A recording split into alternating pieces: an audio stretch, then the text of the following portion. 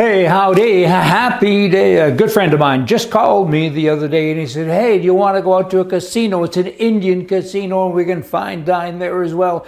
I said, hey, do you have to make a reservation? Come on, did you get it? I have reservations about Indians.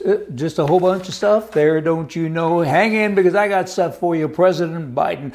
Every time I put those two words together, I feel like I should choke. President, break out into hives and all kinds of stuff. The largest student loan forgiveness plan that's ever happened now has happened, of course, under Comrade Biden. He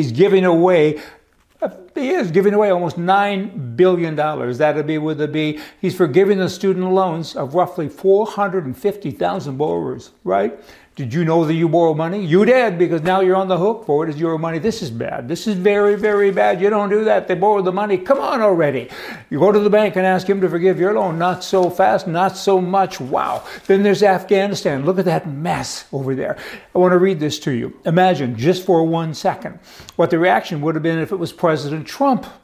Those two words going together. Armed our enemies, gave the Taliban a list of Americans, bombed civilians, killed Afghan children, let Americans in Afghanistan stay in Afghanistan, left dogs of workers in Afghanistan, let 13 U.S. soldiers, American soldiers, die, checked his watch as they were being brought home. Like, what time is this? I'm kind of bored. Now I got to get on with other things. It's not very nice. Trump would have been just crucified.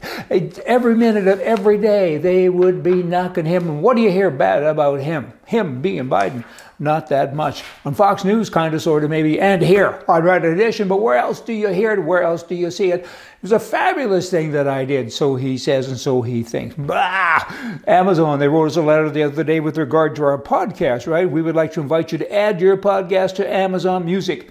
Well, hey, I ain't a singer, but we do have a podcast. Go to our website, rightedition.com, and search around, and there is a box and a tab that says podcasts, and millions of people listen to that every month. I have a face for podcasts, don't you know? Cuba. Commies there, you know what? The people, they're really not commies. The commies are the people who rule the people. They don't govern them, they rule them. And Cubans earn an average of $44 American each month. 44 smackers. In contrast, with Fidel Castro, before he died, his net worth was estimated to be more than $1 billion. $1 billion. I like this socialism, you know, it always is the same. Let's all be equal as long as I have more. Right? Castro's wealth was at the expense of the Cuban people. I get so ticked when I see Canadians and other people, particularly Canadians, saying, I'm going to Cuba now on a holiday. You shouldn't do that, because all you do is you enhance the entitlement to the rich. The poor people, they don't benefit. I guess they do in a way, because they get to serve you when you're in a restaurant and so on, but make $40 a month. 44. Sorry about that. Undercut them. Hey, they make more than that.